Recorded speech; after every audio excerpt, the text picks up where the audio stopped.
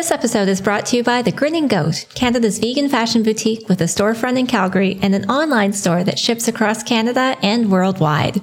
As a Paw and Order podcast listener, you can save 15% off LeFric backpacks and bags during the month of September by using the code PAWSEPTEMBER at grinninggoat.ca. This is another iRaw podcast. We podcast to make the world a better place for animals. In the Canadian justice system, animals' interests are rarely represented, but the lawyers at Animal Justice fight to give them a voice in court and the political system. This is the Paw and Order podcast, and these are their stories.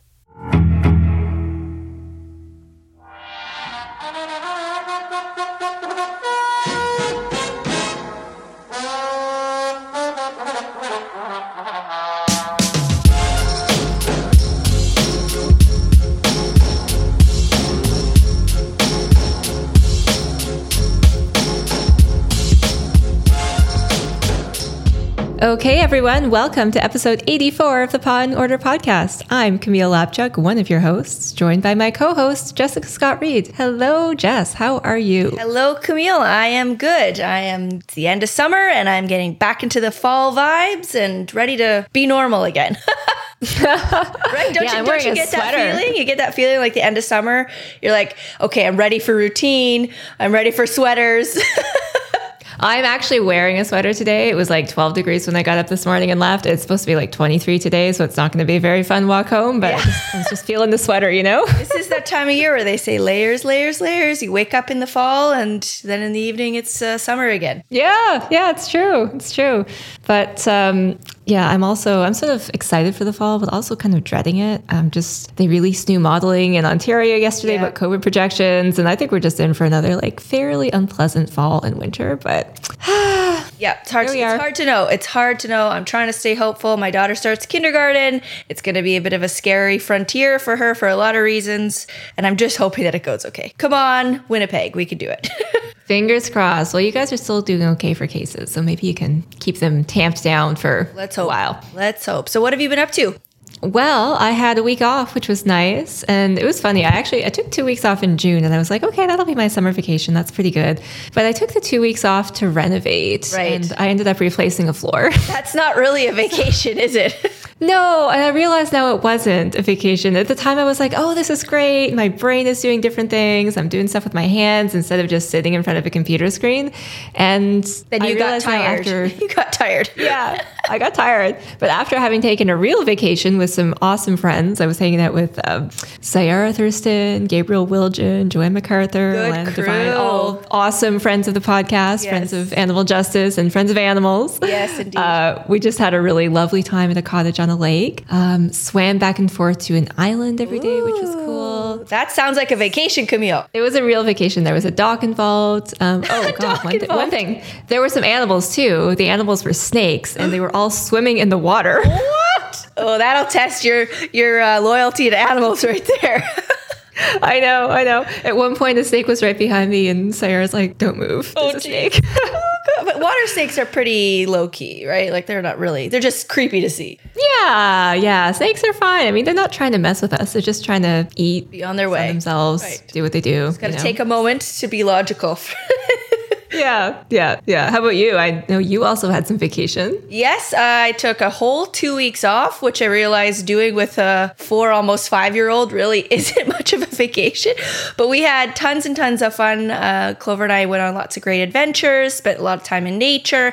And then to top it off was her birthday party, which last year we talked about her birthday party. I'm always really trying to look for and showcase how to have ethical animal experiences for birthday parties, because so often people want to do petting zoos and regular zoos and things like that. So last year, if anyone remembers, we went to a wildlife rehab center, got great presentation, did some crafts, made a nest.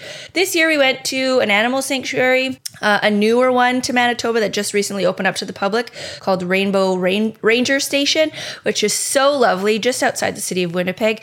And it was perfect. We got a great tour, learned a lot about the animals, brought some of my non-vegan friends to learn about the animals. And the cow at this particular sanctuary was one that was at a petting farm 2 years ago, one that Clover and I went sort of undercover and investigated and took photos and saw this poor baby calf who had been taken from the dairy industry, and kids were crawling all over him. He was out in the sun. There was no shade. It was just awful. And it really sparked interest in the rescue community. And I can't really say how it happened because it's sort of under wraps. But eventually, this calf ended up at Rainbow Ranger Station. And now he's a big, beautiful boy.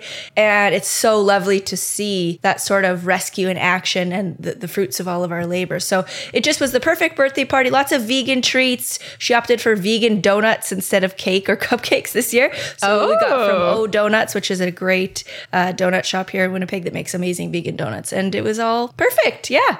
Wow, that sounds amazing. And so is it just farmed animals that are at the ranger station? Yes. Or wildlife too? No, this is just the farmed animals. They have big geese. So they've all come from different sort of situations. Lots of rabbits because, sanctuaries always seem to be inundated with rabbits. Cow, goats, no sheep or pigs yet. Lots of hens. They're home now to one of the hens that was found at the Brady landfill. One of those situations. I think it happened twice here in Manitoba where hens had been gassed, spent hens had been gassed and then trucked to the landfill. And twice at least live hens were found amongst the dead. I've written about it a couple of times. And one of those hens now lives there. 2 of them had gone, one passed away soon after arriving, and one is now there thriving. So that's always a really great story to sort of tell visitors to the sanctuary. Oh, that is nice. Yeah, the story of those hens is so heartbreaking. Yes. I know we talked about that, I think, on the podcast after it happened, but just horrible that farmers regularly dump animals like that. Yep. Just because they're no longer profitable. So good that you were able to bring some people along and hopefully inspires them to see animals as more than just food. I think so, Good yeah. job. And to pair it with vegan treats is always a good little kicker. Oh, yeah. That's pretty good. I've actually been on a bit of a birthday kick myself lately. It seems like a lot of my friends have late September or late August, early September birthdays. So I had one last weekend. I had one last night. Look at you, one this party weekend. girl. I know. I'm just trying to get it in while we can because I don't think we're going to be able to for much longer. I agree. But found a couple new cake options. Got a cake from Bloomer's Bakery in Toronto coming for the party this weekend. There's just so many treat options there. And I really enjoy that Clover went for the donuts. That was her unexpected choice. thing. Yeah, I got some cupcakes for the day before because, of course, it was a 2-day birthday from Eiffel Tower Pastry Shop here in Winnipeg. Great chocolate vegan cupcakes. And then for her kids' party, she wanted donuts. So who was I to say no? Yeah, seriously, encourage that behavior. No kidding. Well, we were on a little bit of a reduced schedule for the summer listeners. As you'll know, we just did a couple episodes. And we're now back to our regular schedule for the fall, so you can expect to hear from us every 2 weeks. So we'll have one more in September, and then the next episode after that will be coming to you live from the Animal Law Conference. Right. Which is coming up October 1st to 3rd. If you haven't purchased your ticket yet, I encourage you to do so. CanadianAnimalLawConference.ca. And let me just fill you in about a couple of the really special things that are happening at this event. So the Friday, if you're a student and you're listening to this, the Friday is devoted to a student conference. So there's going to be a student AGM, a career panel, opportunities for students to share strategies about raising the profile of animal law on campus, which is cool. I know last year was kind of not an ideal year for student clubs on school campuses because no one was there in person. Right. But people are mostly back in class this year in person to some extent, or at least doing a hybrid model. So it does seem like lots more people are ordering brochures, keen to get out there and do stuff. So that student conference will be a good chance to chat about that. And the other thing happening on Friday is actually a scholars track of presentations that we're hosting in coordination with the Brooks Institute for Animal Rights Law and Policy, a great U.S. Organization. And there's 4 amazing scholars talking in depth about really important animal law and policy topics. And so that's all day on Friday. Then Friday night, here's the real kicker. We are kicking the conference off with a keynote panel debate. Ooh. Now, for those of you who are into the animal law stuff or have thought about the distinctions between animals as property and animals as persons, this is going to be really exciting, Jess, because we have I do love that debate. Several of the leading thinkers. So we kind of have the old school original thinkers on this. We've got Gary Francione, who's written extensively. That's exciting. Yeah, and he's written extensively about animals as property and why that status doesn't serve them well. And we've got Stephen Wise, who's the head of the Non-Human Rights Project and is seeking personhood for chimpanzees and elephants and potentially other animals. And then on top of that, we have, I think I said 4 earlier, but there's 5. We've got Angela Fernandez at University of Toronto. Love her. Wonderful, Angela, who's written about quasi-personhood, which is a bit of an intermediary form of a status for animals that's somewhere between personhood and property. We've got Manisha Dekka at University of Victoria, who's just written a new book proposing a whole new model of status for animals, which centers around the idea of beingness. And her ideas are sort of a critique of liberalism, which is the sort of fundamental tenet of law in at least our system.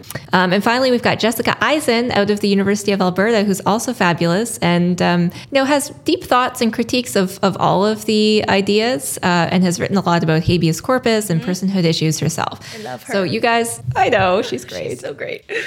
So this is going to be, I think, a really interesting panel, probably also a little bit spicy because I know the panelists all have very disparate views. So we're hoping to really get into those questions. That sounds hot. I can't wait for that. Oh, yeah. And it's moderated by Doug Kaiser, who is a professor at the Yale School of Law and is also fantastic. So cool event. And then, of course, through the rest of the weekend, there's just tons of cool people. You're speaking. Yeah, I'm on a panel, something to do with pandemic puppies. Yes, which is a very hot topic right now. So I'm very excited about that. Yeah, still a hot topic. I'm going to moderate a couple things. Overall, it's just going to be pretty cool. I wish we were gathering in person. Yeah. Not in the cards this year. Hopefully next year. It was so fun, the original where we all met in person. I often think back to that event thinking, oh, those were the days. Those were the days. One of the best weekends ever. Right? It really was. And then it's like it was such a tease because so quickly then it was taken away. We haven't been able to do it since. So this will be great. But when we can finally meet all in person, it's going to be doubly amazing. Indeed. Okay, so get your ticket if you haven't already, CanadianAnimalLawConference.ca. And again, the event runs October 1st through 3rd. Also, you get access to the recorded panels. They're all going to be held live, but we are recording them. So if you can't show up that weekend in person, you can still get a ticket and show up after and watch them at your leisure. Oh, good idea. Yeah. All right, Jess, we have over 170 5-star reviews on iTunes, which is pretty cool. And I'm just going to read one of our new reviews. We love when you guys leave us reviews because it helps people find this podcast and it helps us spread the word about animal law and policy in Canada. So Mariana Boney left us a review. Mariana says, I've been a patron for almost 2 years and just realized I hadn't yet left a review, so here it is. As a Canadian animal rights activist who's considering law school, this podcast is simply perfect. I am so thankful for all the hard work Camille, Jessica, Peter, and Shannon put into making this project a reality. Keep up the great work, guys. Oh, thank you, Mariana. That's so lovely. Oh, that's so great. And yeah, don't forget, you can support us on Patreon, like Mariana does, for as little as $1 a month. We have Patreon prize tiers. At the $5 level, you get a mailed card to say thanks, as always. But now you get a Paw and Order sticker too. At the $20 level, you get your choice between an official Paw and Order mug or a t-shirt, which we know we all love. But we also have t-shirts available for everyone now too at shop.animaljustice.ca. And anyone that supports us at the $10 a month or more level gets a 15% discount at the online store. Woohoo! All right. Well, we've got a main interview today with Edie Bowles, who's a solicitor and founder of an amazing UK animal law firm, the first of its kind. She's going to talk to us about a stunning new case. But first, Jess, we've got some news to share with everyone. Yeah, this has been a busy little period, hasn't it? Yeah. So did you hear we're in a federal election? Oh, I didn't know. I forgot. All the lawn signs are up. The debates are happening. People are knocking on doors. It's happening fast. It's really, I feel like the progress is really happening fast. The campaigns are short. Yeah, 5 weeks, which is, I think, the statutory minimum. Like, it can't be any shorter than this. Okay. And, I'm always disappointed when we have elections now because I was promised in 2015 by Justin Trudeau that we were not going to have any more first past the post elections. Yet here we are. Here we are. Although I have to say, as we're going to talk about, seeing animal welfare issues taking sort of a much bigger position than we've ever seen before, that part is really, really rocking my world right now. Damn, is it ever cool. So let's just cool. recap the week that was for animals in this election. So like, as you pointed out, I'm not aware of any previous election campaign before 2021 where a party has included a substantial animal welfare section. I mean, occasionally they have little drips and drops in their platforms. And I don't think there's ever been a campaign announcement, like a press conference or a day dedicated to an animal welfare policy from a party. Or like a commercial even. A commercial, yeah. But on Monday of this week, so, Monday, the end of August, by the time you folks will be listening to this, the Conservative Party, so to its credit, actually includes an entire animal welfare section in its platform. And they were first. Somehow they were the first to do it. Who would have thought? Who would have thought? I mean, to be frank, the Conservatives haven't always had a great track record on animal protection issues. There's lots of individual MPs who are good, but they've been pro-ag-gag at the provincial level and supported it federally too. Many Conservatives voted against the whale and dolphin legislation. And that's a blanket statement about sort of the party leadership. I'm not trying to imply that individual Conservatives don't care about these issues, because they do. Yeah. And there has been some great work there too to champion cosmetics testing bill. But I think the fact that they're the ones first out of the gate on animal protection policies is pretty amazing. Yeah, I would agree. I mean, like you said, you do have the Animal Justice's Voters for Animals campaign. You guys, you do have at least one Conservative, if not more Conservative, on your list. So there are some individuals. But yeah, this was definitely surprising. Yeah, it was. So they came out of the gate. Aaron O'Toole, I think he went to Dogtails Sanctuary in King City, Ontario to do this announcement, which is a great sanctuary for horses and for dogs. Yes, I love them. And I don't know if you had a chance to look at what he's proposing, Jess, but he sort of emphasized, the main thing that he emphasized in the actual announcement was puppy mills. Yeah. So we talked about how the Conservatives would ban puppy mills and also restrict imports of puppies into Canada from unethical breeding situations. So that's good to hear. That was a big one. That was a big, and I really feel like I saw an immediate reaction from animal advocates online, how excited they were to see it and how this was perhaps going to sway their vote. My immediate concern, of course, is, and I tweeted it this morning saying, I just really want to know what it really means. Like, to me, I'm asking, does this just mean that, puppy mill operators are just going to have to do a bit more paperwork to legitimize themselves? Or is this actually going to mean that backyard breeders and mass puppy factories are going to be shut down? I want to know the difference. It's important. And as they say, the devil is always in the details. Yeah. So this could be a meaningless, toothless policy, depending on how it's implemented, or it could be something pretty serious. I mean, my view has always been that we need to license and regulate breeders and just restrict, the number of dogs that can be bred and the number of litters that can be produced. But we'll see we'll see what happens with this promise. But the other stuff that they discussed, so they reiterated their commitment to outlawing cosmetic testing, which is good to see. They did make a statement in their platform too about the links between pandemics and the wild animal trade. Mm-hmm. And I thought that was important to see. We know that pandemic viruses tend to originate from wild animal species, and then they jump over to humans and cross that species barrier. And we can't, protect ourselves against the next pandemic when we still have this dangerous wild animal trade, not just the illegal trade, but the legal one too. Mm-hmm. And of course, factory farms. Now, they didn't have much to say about factory farms, perhaps unsurprisingly. I don't think many parties do, but yeah, I mean, I think it would be a missed opportunity to not discuss this issue. And the wildlife trade has been, under much scrutiny, both legal and illegal in Canada for a long time. So I think if you're going to make an animal welfare policy or part of your platform, that to not have something to do with wildlife in that way would be a missed. Yeah. So that was Monday. 2 days later, on Wednesday, the Liberals come out with their platform. And again, there's an animal welfare section in there. Oh, and it is pretty glorious. So I could tell you sent me the text message first thing in the morning. I read through it. You see some of the same stuff regarding cosmetic testing. And the same thing, which I think is also important to point out between both parties, the discussion about keeping pets with domestic abuse victims or survivors, keeping them together, which is definitely an issue that should have been discussed a long time ago. But then on that list, you come down halfway and you see that big, beautiful, bold sentence: promise to ban the live export of horses for slaughter, period. pretty freaking awesome. There it was. I'm getting chills right now thinking about it again. So I immediately text my friend Jan Arden just to make sure she saw it, assuming for sure she'd already seen it, but she hadn't. So then she called me and she's freaking out.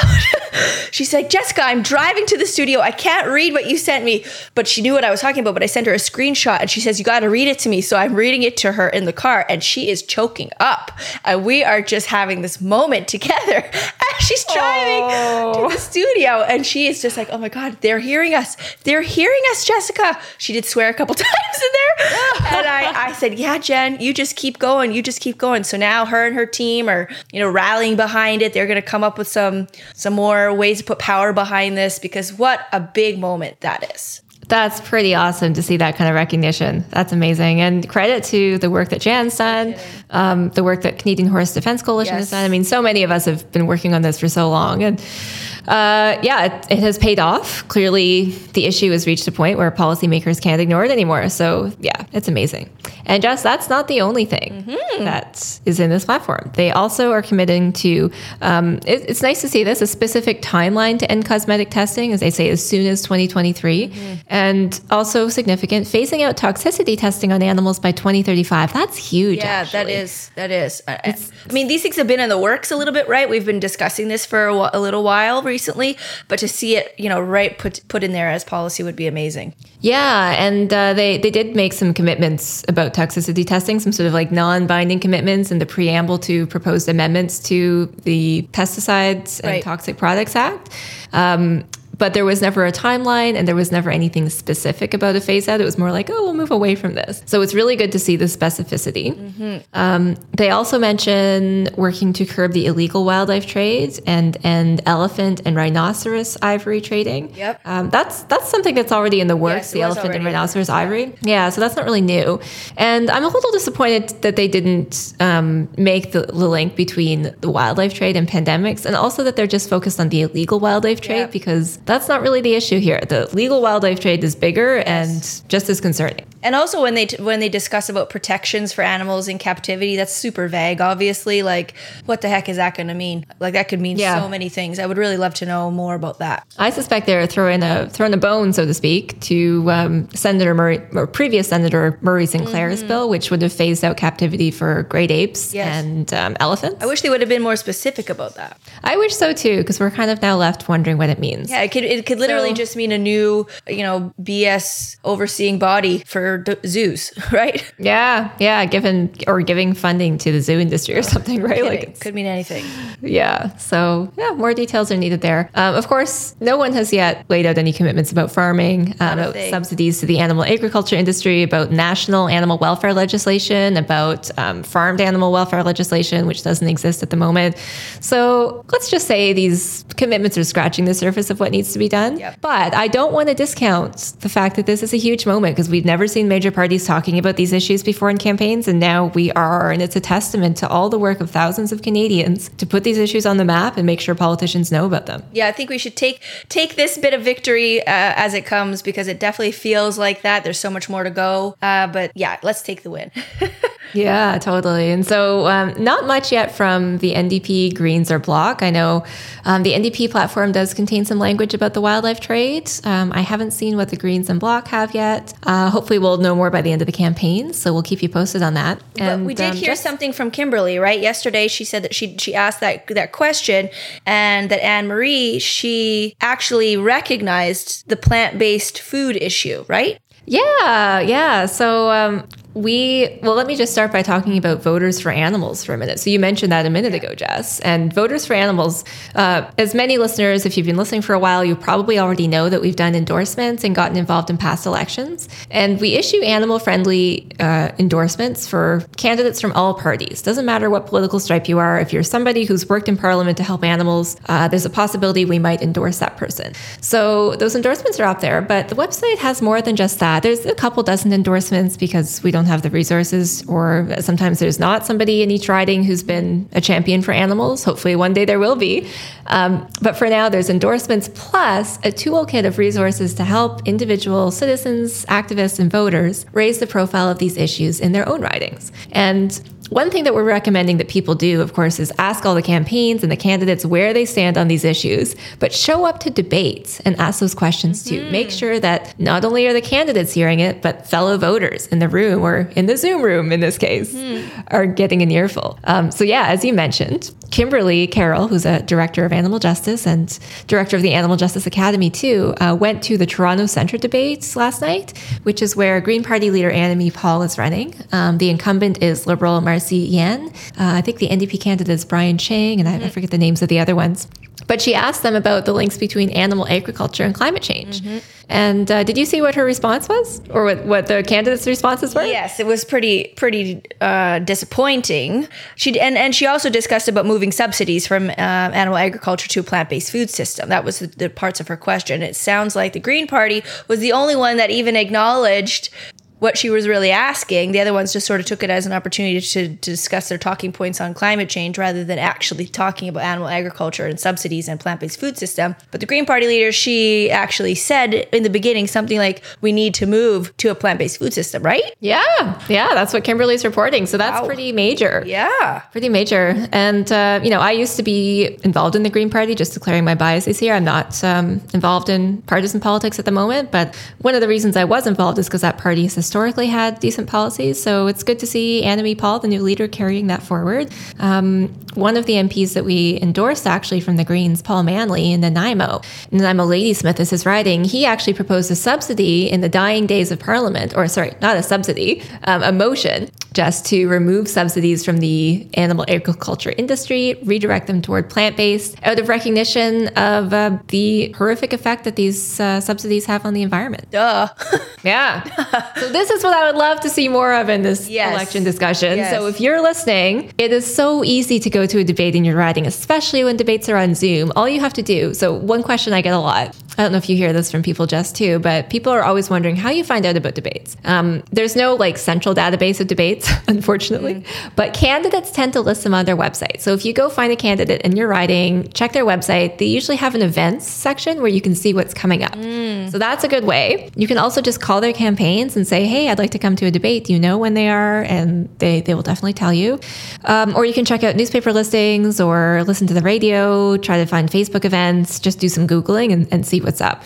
So find out when the debates are, show up, make sure you get your hand in that queue for a question and put those candidates on the spot. Good tips.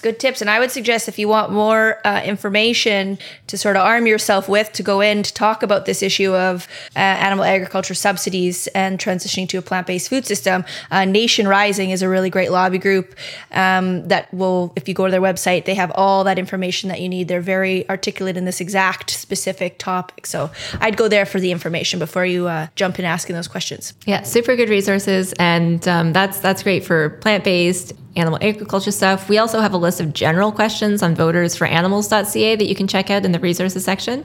And you can also sign up on that website. You can take the Animal Protection Pledge, where you're basically, as a voter, committing to use your vote in some way to help animals. Now, I appreciate there's a lot of things people consider when they're voting. I'm not trying to tell anyone you should vote just based on animals, but I do think more and more people are considering it. And in fact, World Animal Protection just has done polling that shows that 70% of people say that animals are important or somewhat important to them when they think about casting their vote. So hopefully this is the election where parties are finally starting to appreciate that, and we might actually see some action. Let's see. I mean, obviously the ball is rolling. We can see that the importance of animal welfare issues is finally making its way in there. Yeah.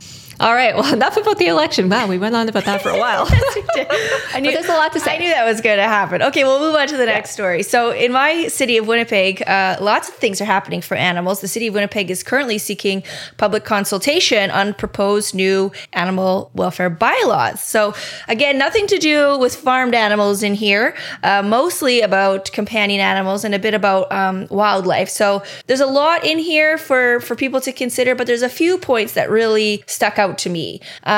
First of all, the prohibition of 24/7 dog tethering and outdoor dog housing, that's major. That is such an issue here in Manitoba, along with the prohibition of leaving animals in cars when it's warmer than 22 degrees or colder than -10 degrees.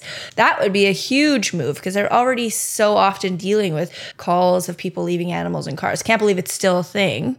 But it's still a thing. Yeah. Still a thing. Also, another big one, the removal of breed-specific legislation. So the city of Winnipeg has had a ban on pit bull type dogs for as long as I can really remember, which, as we know, is BS. So they're talking about, I mean, they're really just modernizing their thinking on it. It reads to say that they want to focus more on behavior of dogs rather than breed. Like, oh, who would have thought? What a great idea. So that would be a huge one. I think my favorite one of all, it's hard to choose, a prohibition on glue traps. Woo! I can't even believe it. I have been writing about this and advocating it from a very small corner where very few people care about this issue, but the ones that do are super, super adamant about it. So there was a petition that went out, I think about 2 years ago, to try and get the top sellers, Canadian Tire, Walmart, different retailers, to stop selling them. They didn't give a shit. So they still sell them. Every time I go into those stores, I take the glue traps and I shove them at the back of the shelf and put the other, I guess, less awful traps in front of them every time, just as a little good activism. But that's a big one. And also a prohibition on outdoor lethal trapping, which we've seen in Manitoba to be a really big issue, even within the city limits of Winnipeg. So this would give more, you'd have to be more of a licensed pest control or a government agency to be able to use these traps, and they'd have to be much more signage. So that's definitely would be a huge step in the right direction. We've had awful stories of dogs being killed in the city of Winnipeg over the last year or so. I mean, it's an ongoing problem. It never really stops. And then there's about the exotic pets. And Camille, I'd love to hear your take on it's not that much about the exotic pets. It's more limiting the number, but it's not really changing what pets can be kept. It actually does have a pretty fundamental change to that. Yeah. So, it's really progressive, and just hats off to Winnipeg for considering this and all the work they've done on it. But what they're considering doing is implementing what's called a positive list. Yes. So just the way a lot of exotic animal bylaws are structured right now, it's like, here's a list of the animals you can't have. Okay, when you think about how many millions of species there are, that's kind of hard. It's kind of tough to list all the ones. A positive list is like, here's the ones that you can have. And you only put animals on that positive list if it can be proven that they are appropriate to be kept as pets. We know that so many exotic animals, like especially reptiles and snakes and birds and fishes who are kept confined right now as pets, they just don't do well. Welfare scientists say that they don't belong in captivity because it's stressful for them. Yes. It's bad for them. It's just not good. So Winnipeg is saying, here's a shorter list of animals that you can have. And of course, that includes like cats and dogs and rabbits and, some guinea pigs, gerbils, animals like that are commonly kept and are appropriate to be kept as pets. I still think that the list is probably a little bit too big. There's a bunch of lizards. I was feeling. It looked like when I'm reading through it. I mean, I used to have birds, and I can't even think about having birds that I used to do that I'd keep birds in cages. So even just seeing that, budgies and cockatiels are still on the list, which I know are very popular pets still. I just hate seeing it. The list does still look long to me, but we're crazy animal people. Yeah, it's still long for sure, but I think there's a reasonable chance that it can be reduced over time. And you know what? Even if it is long, it's still a heck of a lot better than what other jurisdictions have. But yeah, so just as you mentioned, there's a consultation going on right now, and here's where listeners can come in and play a role in helping this pass. So the people who own exotic pets are pretty rabid sometimes about what they perceive as their ownership rights over those animals, and they get very upset about the idea that they might not be able to keep an animal that they want to keep. So those folks have come out in full force. They are meeting with their city councilors. They've set up websites. A lot of pet stores are involved in this too, because they profit handsomely from both selling those animals and also selling supplies for them. And they're lobbying city council. They're not happy. So what we really need to do is have Winnipeg city councilors hear from the rest of us who, of course, want restrictions on exotic pet ownership. And of course, in support of the other measures in the bylaw too, like ending BSL and tethering and trapping and glue traps. So Animal Justice has an action page. You can find it on our website.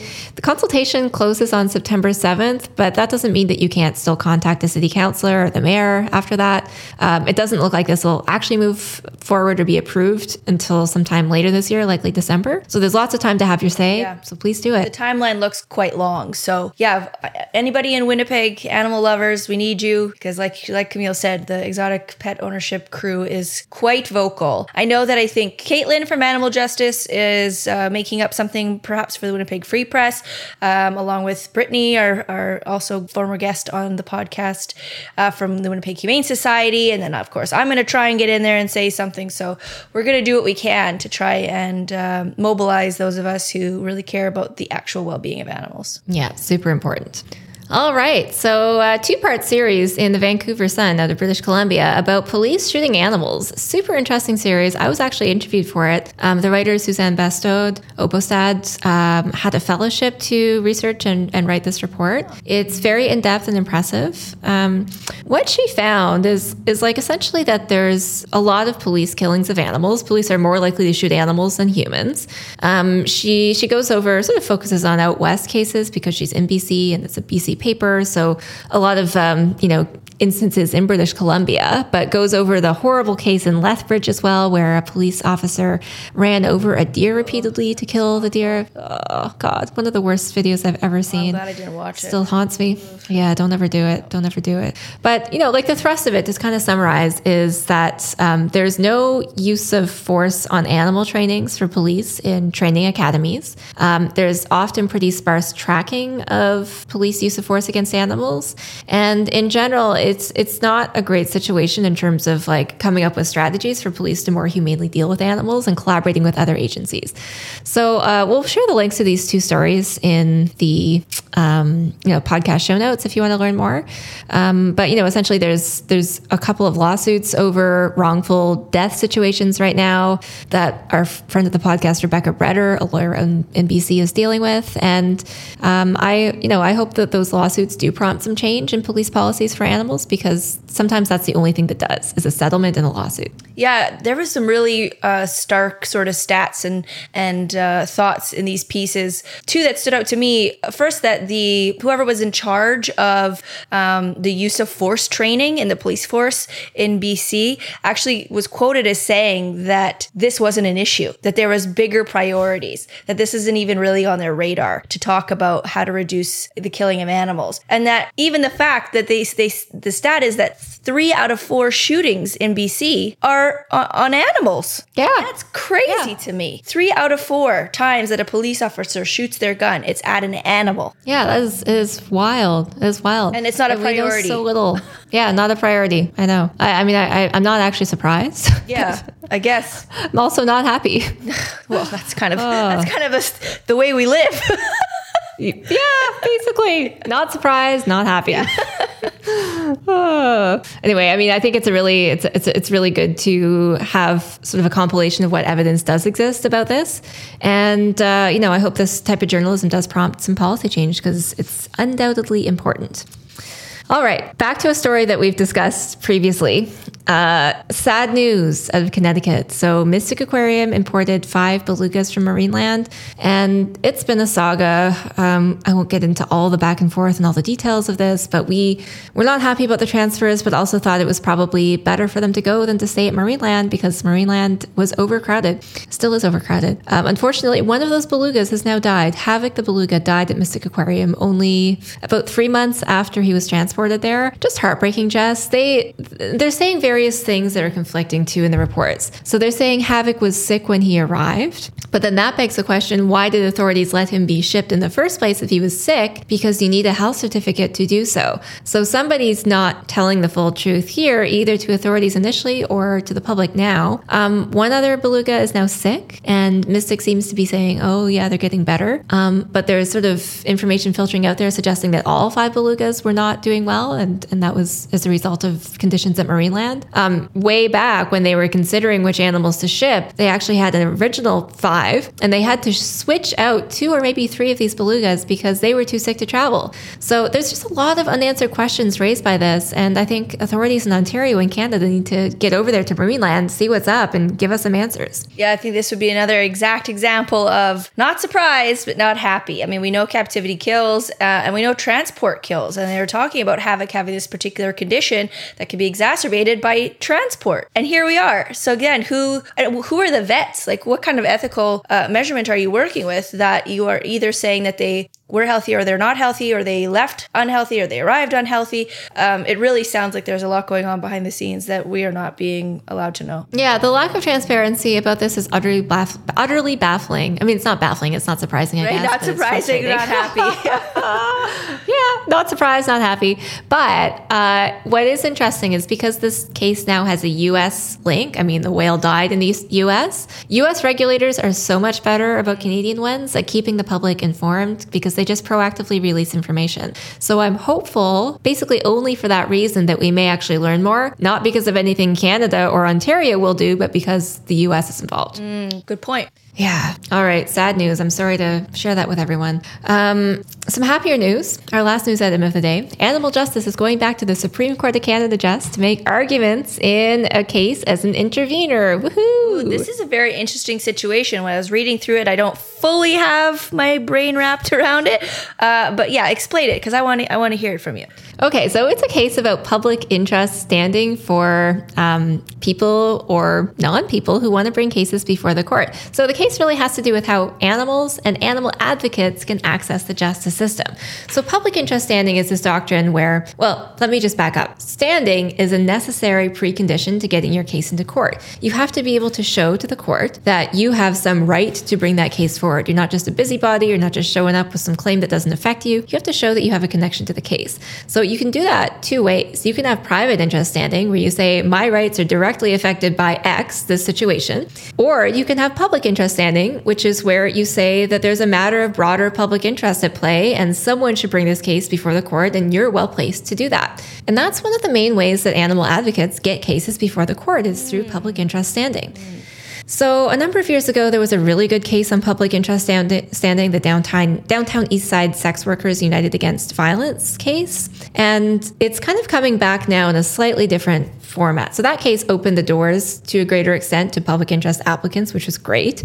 And we now have a new case out of BC's, the Council of Canadians with Disabilities and the Attorney General of BC. So this case considers how public interest standing should be granted, including when individuals and an organization could launch a lawsuit on somebody else's behalf. So let's say there might be somebody out there who could be placed to bring a lawsuit, but they, for various reasons, are not in a position to do so. In this case, the Council of Canadians with Disabilities, they're saying that there might be people out there with mental health issues who could challenge this regime that they're saying is unconstitutional. But those folks aren't really capable of doing so for various structural and systemic challenges and to do with their own personal health. So there's a bunch of complicated legal issues raised by this, which I'm not going to get into the details too much at this point, because I think what we'll do is we'll have Caitlin Mitchell on, staff lawyer with Animal Justice, who's representing Animal Justice in this case, and she'll go over it in more detail. Yeah. But bottom line, the case is going to be heard, I think, on November 9th, which, Jess, is so funny. That is the 6-year anniversary of when Animal Justice last went to the Supreme Court. Oh, wow. When we first went to the Supreme Court. I know. What are the chances? That's kismet. That's got to be a good sign. I think so. So it's exciting. Hopefully we'll make some good progress for animals. What we want the court to understand is that animals are really in a vulnerable situation. They don't have the resources to bring cases for themselves. They can't instruct counsel. They really rely on groups like Animal Justice and other individual animals to put these cases before the courts. And unfortunately, what we've seen so often, and we've spoken about this on the podcast, is that when advocates try to bring those cases forward, judges say, no, you don't have standing. That happened in the glue trap case in Toronto, which was unfortunate. It happened in the Lucy the elephant case now twice. Yep. So there's an issue here that needs to be addressed, and hopefully the court will be receptive. Oh, it sounds like a very big deal. I'm very excited to learn more. Yeah. The Grit and Goat is Canada's vegan fashion boutique with a storefront in Calgary and an online store that ships across Canada and abroad.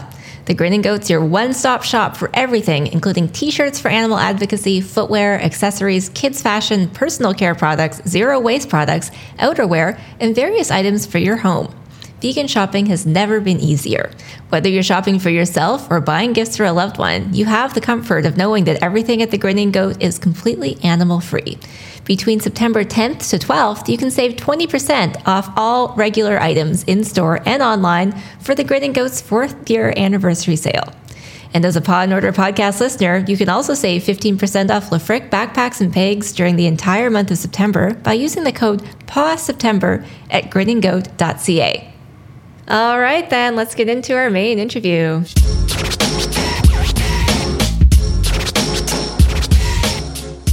All right, everyone. For our main topic today, I'm really excited to welcome back our repeat guest, Edie Bowles from Advocates for Animals out of the UK. Welcome to the podcast, Edie. Hi, Camille. Thanks for having me back. Well, yeah, listeners may remember, if you've been with us for a while, you may recall that Edie was actually a guest back on episode 26, way back in 2019, to talk about founding Advocates for Animals, which is the UK's first animal law-focused law firm. They work exclusively for clients working on animal protection issues, including many of the largest nonprofits in the UK, and do all kinds of groundbreaking work. So it's really great to have you back, Edie. And I wonder, just before we get into the substance of what we're going to talk about today, which is one of your very exciting new cases for chickens, I wonder if you could just share with our listeners, because so many listeners are law students and they're looking to get into this field and they like to be inspired by other people's paths. I wonder if you could just share a teeny bit about your journey towards becoming an animal lawyer and founding your firm. Yeah, of course. It's been a tale of twists and turns really over the years. And now I feel very settled in the field. But how did I get into it? So I think it's true of anyone that currently works in this area, although this is changing. I didn't set off on this journey thinking I would, become an animal lawyer. I had a passion for animals. And I really cared about the subject, but I just didn't see the opportunities kind of presenting themselves. So as a result of that, I kind of went along my law journey thinking that I would be a lawyer in some other area, a more conventional area, and then volunteer or for kind of animal causes on the side of that. However, along that kind of journey, I got very lucky, and an opportunity came up to work in-house at a charity, Cruelty Free International, to work in-house not as their general counsel, but actually as a campaign lawyer in-house at Cruelty Free International, which in itself is incredibly unusual. There are animal lawyer jobs, but they tend to be, your contract work and the employment stuff in these kind of organizations. So that position not only did it give me my start as an animal lawyer, but it also gave me the foundation of what we do today at Advocates for Animals, which is this kind of pioneering legal work that helps our clients, so animal groups, activists, individuals, helps them use the animal law available to further animal protection and to ensure that those animal laws are enforced. So it shouldn't be as groundbreaking as it actually is, because, this law exists. So why is it groundbreaking that there's someone making sure that it's applied? But it really is unusual. And I mean, we're seeing huge changes as a result of there being, now lawyers available to do the work. So that was kind of my way in. Started at Cruelty Free International, and then from there set up Advocates for Animals, where I am today. And at Advocates for Animals, like I said, we work with a range of clients on a range of legal issues. And I'm just incredibly grateful for having the job that I have. It feels alien to me now, the thought of doing a job that I wasn't passionate about, but I absolutely know that there was a time that was the norm. Yes, I know that feeling too. Well, it's really inspiring what you've managed to accomplish. And I hope any students out there listening to this will, think about the possibilities of starting something and following a similar path. So thanks for that, Edie. What we want to talk about with you today is a really exciting, interesting case that's been getting some press in the UK that you are bringing on behalf of the Humane League UK. It's about chickens. I wonder, maybe you could start off just describing your client a little, what the Humane League does, what its interests are. Yeah, of course. So the Humane League UK, your listeners might be aware of the Humane League in the United States, which is where the charity first started. So essentially, it's an organization that works to improve the conditions for farmed animals.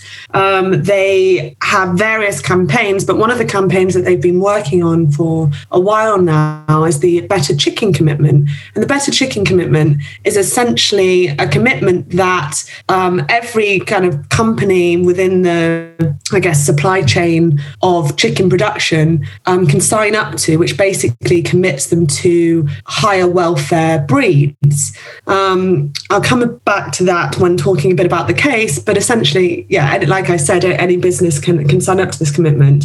And already it's made huge progress. I believe they have something like 260 companies that have signed up, including KFC and Subway. So there's some big names attached to the Better Chicken commitment. However, it was from this campaign to get, these companies to sign up to the Better Chicken commitment that, through working with us on various other issues, it was brought to their attention that there was potentially legal breaches going on in the standard practice of chicken farming. So this has been kind of a while in the making, discussing this case and moving it forward.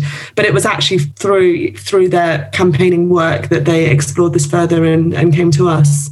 Yeah. And so it's really interesting. I mean, when you think about the trajectory of welfare reforms for farmed animals, and especially in the States where they've managed to get a number of laws passed by ballot initiatives, popular votes down there, there's been things like, cage-free commitments for chickens who are used to lay eggs. There's been crate-free commitments for pigs. But when it comes to broiler chickens who are bred and killed for meat, there has been historically less progress because they're not actually kept in cages. They suffer from a whole host of other welfare concerns. And as you've mentioned, one of those is just that their bodies are engineered and designed to grow so quickly that they suffer some pretty serious health effects from that. So, very interesting kind of issues there. And I'm glad to see someone sort of getting at a legal route to addressing that, because I don't think it's really happened so much to date. So from what I understand, you filed an application for judicial review with the Department of Environment, Food and Rural Affairs, which has some oversight over the regulations affecting farmed animals in the UK. And I will just say for our Canadian listeners how jealous I am that you actually have regulations protecting the well-being of farmed animals, because Canada currently does not.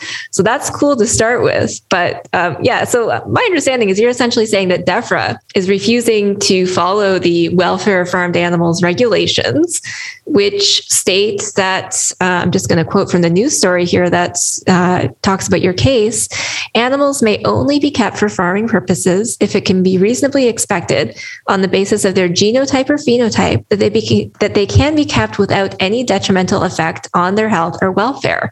So are you essentially saying that the cruelty is built into these breeds? Yeah, I mean, absolutely. I want to kind of circle back to your praise of our regulations, because I'm sorry. I know for you, you're probably like, oh God, the regulations are terrible. But for us, we're just like, oh, you have some?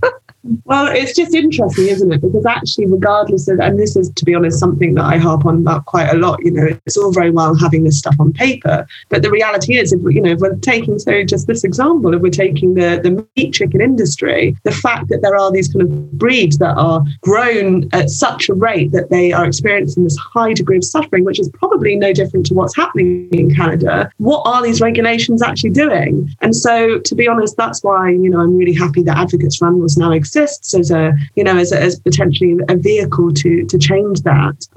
But it's not going to be without challenges, because as we've learned from previous experience, these regulators have a wide discretion when interpreting the legislation. But that's something else. So in terms of this case, you read out the provision that this entire case hangs on, and you are absolutely right that the premise of the case is that these fast-growing chickens cannot be kept without a detrimental effect on their health or welfare. There's a vast amount of scientific study that shows that this is the case, and in fact, our case is actually following a report from the RSPCA, which, whilst prior to this report, there were studies that showed fast-growing breeds had specific ailments. What the RSPCA study did was it looked comprehensively at three fast-growing breeds from the three biggest chicken breeding companies and compared them all to a slower-growing breed and looked at a whole host of health and welfare issues. And this study found that these fast-growing breeds, and also known as conventional breeds, had significantly higher mortality, poorer leg and hock health, poorer plumage health, and more of the birds were affected by breast muscle disease such as wooden breast and white striping, and were also found to be kind of less active, spent less time walking and standing, and more time feeding and sitting. So again, just general behavioural indicators. So anyway, so this study was essentially what we launched the judicial review off of on the grounds that this was now the evidence to prove that they cannot be kept without detriment to their health or welfare. And then actually since the RSPCA study, there's actually been 3 subsequent studies that have supported the findings of the RSPCA, including actually one from Canada, the University of Guelph. Is that how you pronounce it? Sorry. That's right. Dr. Ian Duncan, I believe. There you go. And the University of Bristol and the Royal Veterinary College in the UK. So these 3 studies essentially supported the findings from the RSPCA report. So we argue that there's scientific consensus that they cannot be kept without detriment to their health or welfare. That's essentially the main argument in our case. However, we do also have a separate ground, and that's essentially the monitoring system that's in place to detect this detriment. We argue that it's wholly inadequate. I can go a bit more into that, but perhaps let's just kind of pick apart the primary ground, if you will. Yeah, so that's interesting. And it's really fantastic, I will say, that researchers are looking at this, because to bring forward a solid case, you need evidence. And without scientific studies, it's pretty difficult to do that. I think it's really noteworthy, this news article that you sent me that I'm quoting from. I believe it's from is it The Guardian? The Times. The Times. Thank you. But it mentions that 90% of the billion chickens slaughtered annually for meat in the UK are from these fast growing breeds who can gain up to 100 grams a day. And they take only 35 days to reach slaughter weight, maturity. Maturity is actually the wrong word, because they're not mature. They're still babies at 35 days, but they're large enough to kill for meat. And of course, chicken growth rates have quadrupled in the past 60 years. And that's why chicken has become so popular and the cheapest meat, which is really troubling. And I'm sure that it's a similar trajectory in the UK. I haven't looked up your stats, but in Canada, we've seen sales and production of red meat declining, but chickens really skyrocketing. And because chickens are smaller, you need to kill more of them to get to the same amount of meat, which means more suffering per pound of chicken flesh produced. And of course, they live in very, very troubling conditions, and there have been very few welfare reforms to protect them to date. So that's one of the reasons I'm so happy to see this case and think it's so important. So are you, to your knowledge, has DEFRA, the regulator, really studied this issue much before or turned its mind to it? Yes, DEFRA has, in fact, turned their mind to this. In fact, one of the things that we argue is that the fact that they've looked at this issue before highlights the fact that they, are aware that there are questions over the welfare, the health and welfare of these breeds. One of the problems we may face in this judicial review is that when there's a question of science involved, judges are going to be very reluctant to interfere with DEFRA's wide discretion. Now, our argument is that, there's scientific consensus. There's the RSPCA report was the first comprehensive report that looked at this, and the evidence is conclusive. However, prior to the RSPCA report, there have been various studies that looked at very specific things. So might have looked at, just leg health in isolation, or behavioral traits in isolation. And in those studies, there were some kind of mixed results. And, I don't doubt that DEFRA might rely on some of these studies. But as I mentioned, this is the first time that there has been a comprehensive study. There has not been any other comprehensive study that shows that these breeds, can be kept without detriment. And the only comprehensive study that exists, plus the 3 subsequent, shows that they can't be.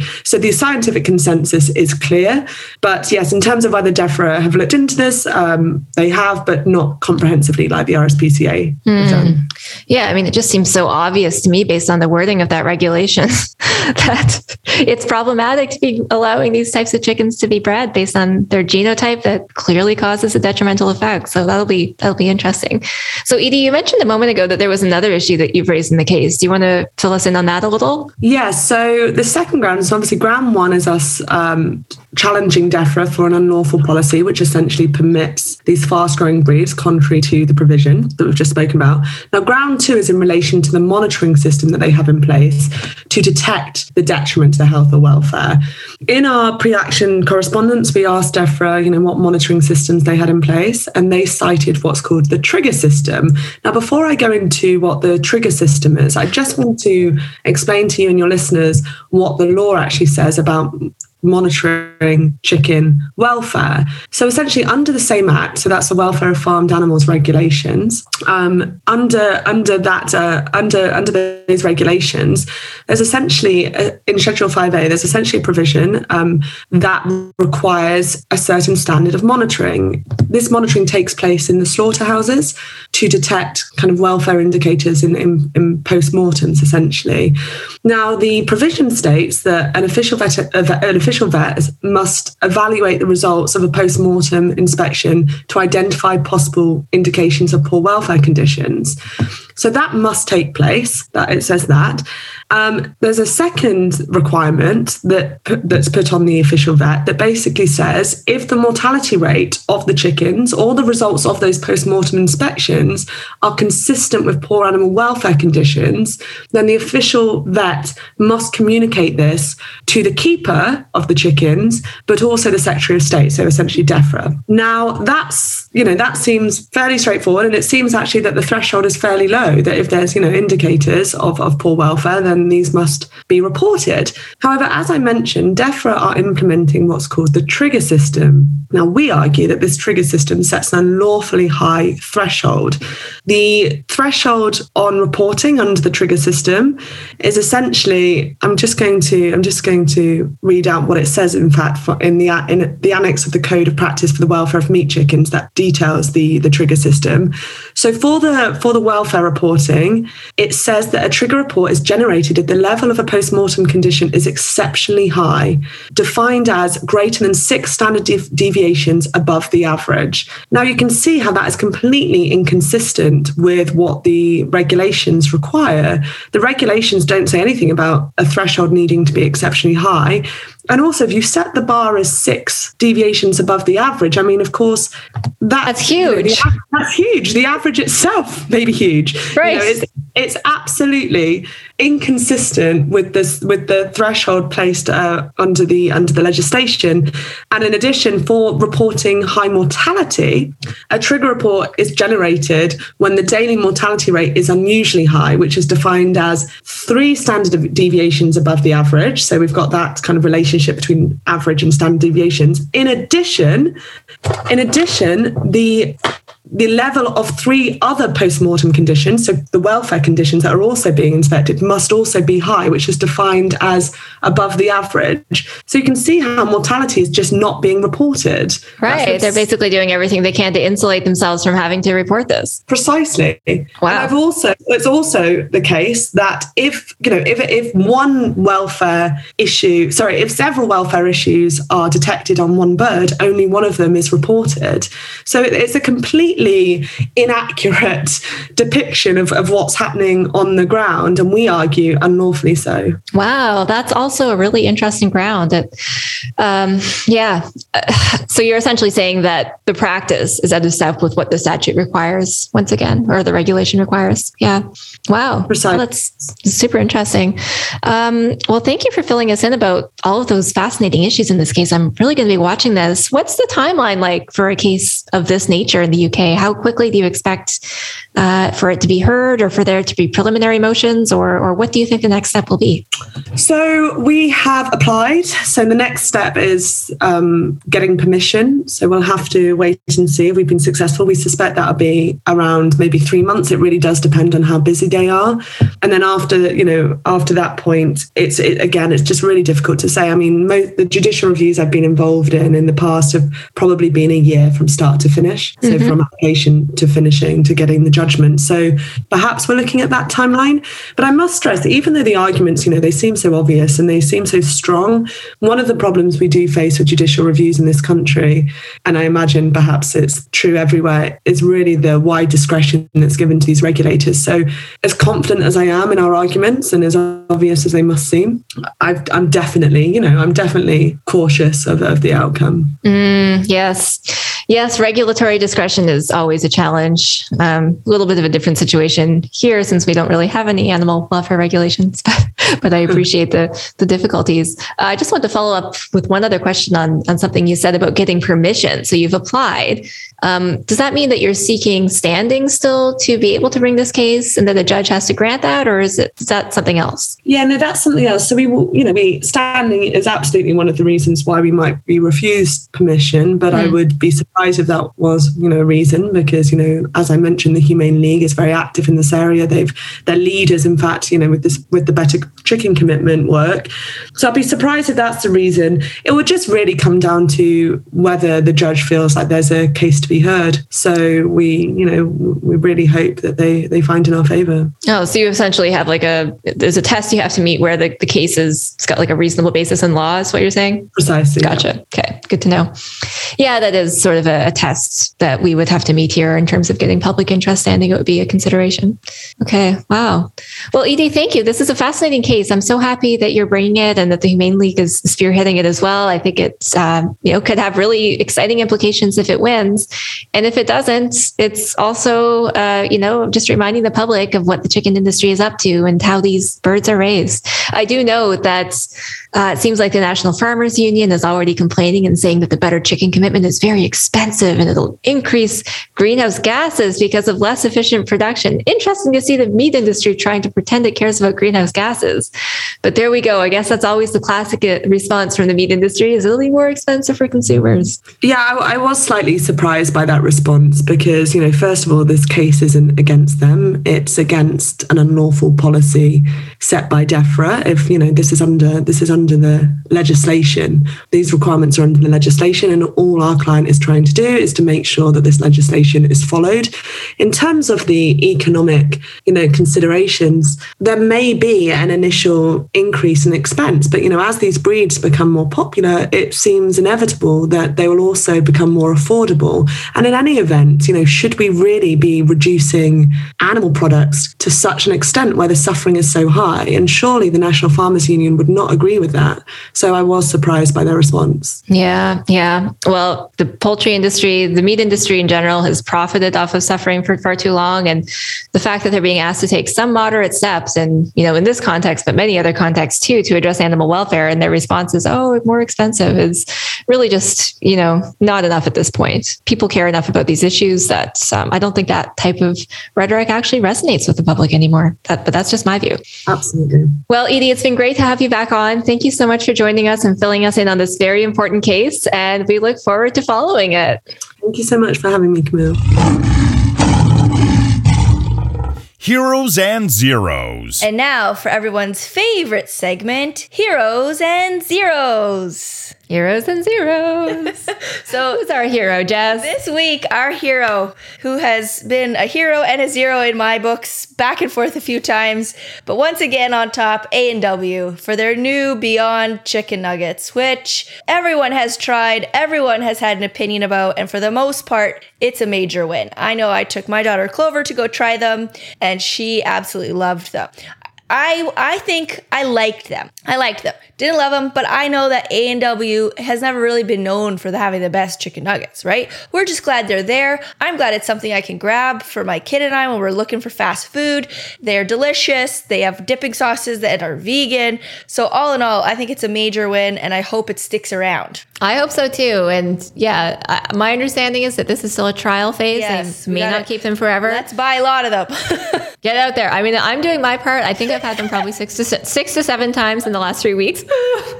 That's you doing your part, Camille. Thank you for being part of the cause. Well, you're welcome. But I think on Twitter, I gave them a 10 out of 10 because I really do think they're moist, juicy. I gave like an 8.2 or a 7.9. You gave them a 7.8 7.8, but again, it would have been more, but I can't eat gluten and I ate them anyways, so that's my fault because I go to Beyond Meat for not having gluten. So this, right. I was like, oh man. But that's just my bias. So if I were taking that part away, then, I'd give them a higher mark because they were pretty darn good. Pretty darn good. They come with sweet and sour or barbecue sauce. Those are the vegan options. Yes. And of course, you can make it a whole meal with a Beyond Burger there too. So overall, just like anytime you're in a bind, you need something quick to grab, A&W, it's the go-to. So hero of this episode, A&W. And important to shout out too that their onion rings have recently become vegan. For a while, they had milk products and they do not anymore. So you can go for the onion rings without any worry. Oh my God, that's great. Yes. I love onion rings. Yes, they're so good. I was so disappointed when I first moved back to Canada and realized that I couldn't have them. But no, they changed it. No more stupid dairy powder for no reason. Oh, bane of everyone's existence. Yes, dairy powder. Inappropriate powder. dairy insertion. Thank you for that, A&W. You are my hero. All right, and for every hero, this is zero. And this episode, our zero is Reptilia, which is a reptile zoo that is planning to open in downtown Toronto. I shouldn't say planning. They want to open in downtown Toronto. They've sent letters to the city. They're trying to get support. Basically, Reptilia has all these large reptiles, snakes, geckos, lizards, etc. They also take these animals out on, quote, educational shows, which are really just birthday parties and senior citizens' homes and schools and all this stuff that we know is not only really bad for the animals because it's incredibly stressful for them. Reptiles are not like cats and dogs. They are often super stressed out by humans, by eye contact, by all of these things. They also regularly carry zoonotic diseases. No kidding. That's a thing. They can bite people. It's just a terrible idea all around. So this zoo wants to open in Toronto. They want to open in the former Purina Causeway. I doubt you've probably ever been there, Jess, but it was actually this cool space on the waterfront down by Harbourfront Center where it was like sort of a dog-friendly space. It was like stuff for dogs there. We held our holiday party there once. It was quite nice. Why did it close? Sounds so fun. I don't know why it closed. That's a good question. Maybe pandemic related. But yeah, so now there's this empty building. There's a space up for grabs. And Reptilia is trying to move in. So there's going to be more to this. I know a lot of folks are very interested in trying to make sure they don't move in. And there's a lot of hurdles they have to get through first because it's actually illegal to keep many exotic animals in Toronto already. And they would need an exemption from the exotic animal bylaw to be able to operate. The Toronto Zoo has one right now. So they're trying to say we should get an exemption like the zoo does. And yeah, lots of reasons to oppose that. So they're the zero, and we'll keep you posted on how you can get involved in stopping that. Yes, good. Gotta stop that. All right, everyone. It's been fun. We'll see you in a couple weeks. Thanks, Camille. This was fun. Thanks, everyone, for listening. We'd like to thank our listeners for tuning in today. We'd love to ask you to subscribe to the Paw and Order podcast using Apple Podcasts, Stitcher, Google Play, Spotify, or your other favorite podcatcher. Also, please leave a rating because it helps more people find the show. You can also consider supporting us on our Patreon page, patreon.com/pawandorder, if you like what you hear. You can find me on Twitter at Peter Sankoff or at my website, petersankoff.com. You can find me on Twitter at Jessel Reed. And you can find me on Twitter at Camille Labchuk, that's LABCHUK. And we always enjoy Twitter conversations about the show or any other animal law or political topics. And finally, we'd like to thank our producer, Shannon Nickerson. See you next time on Paw and Order.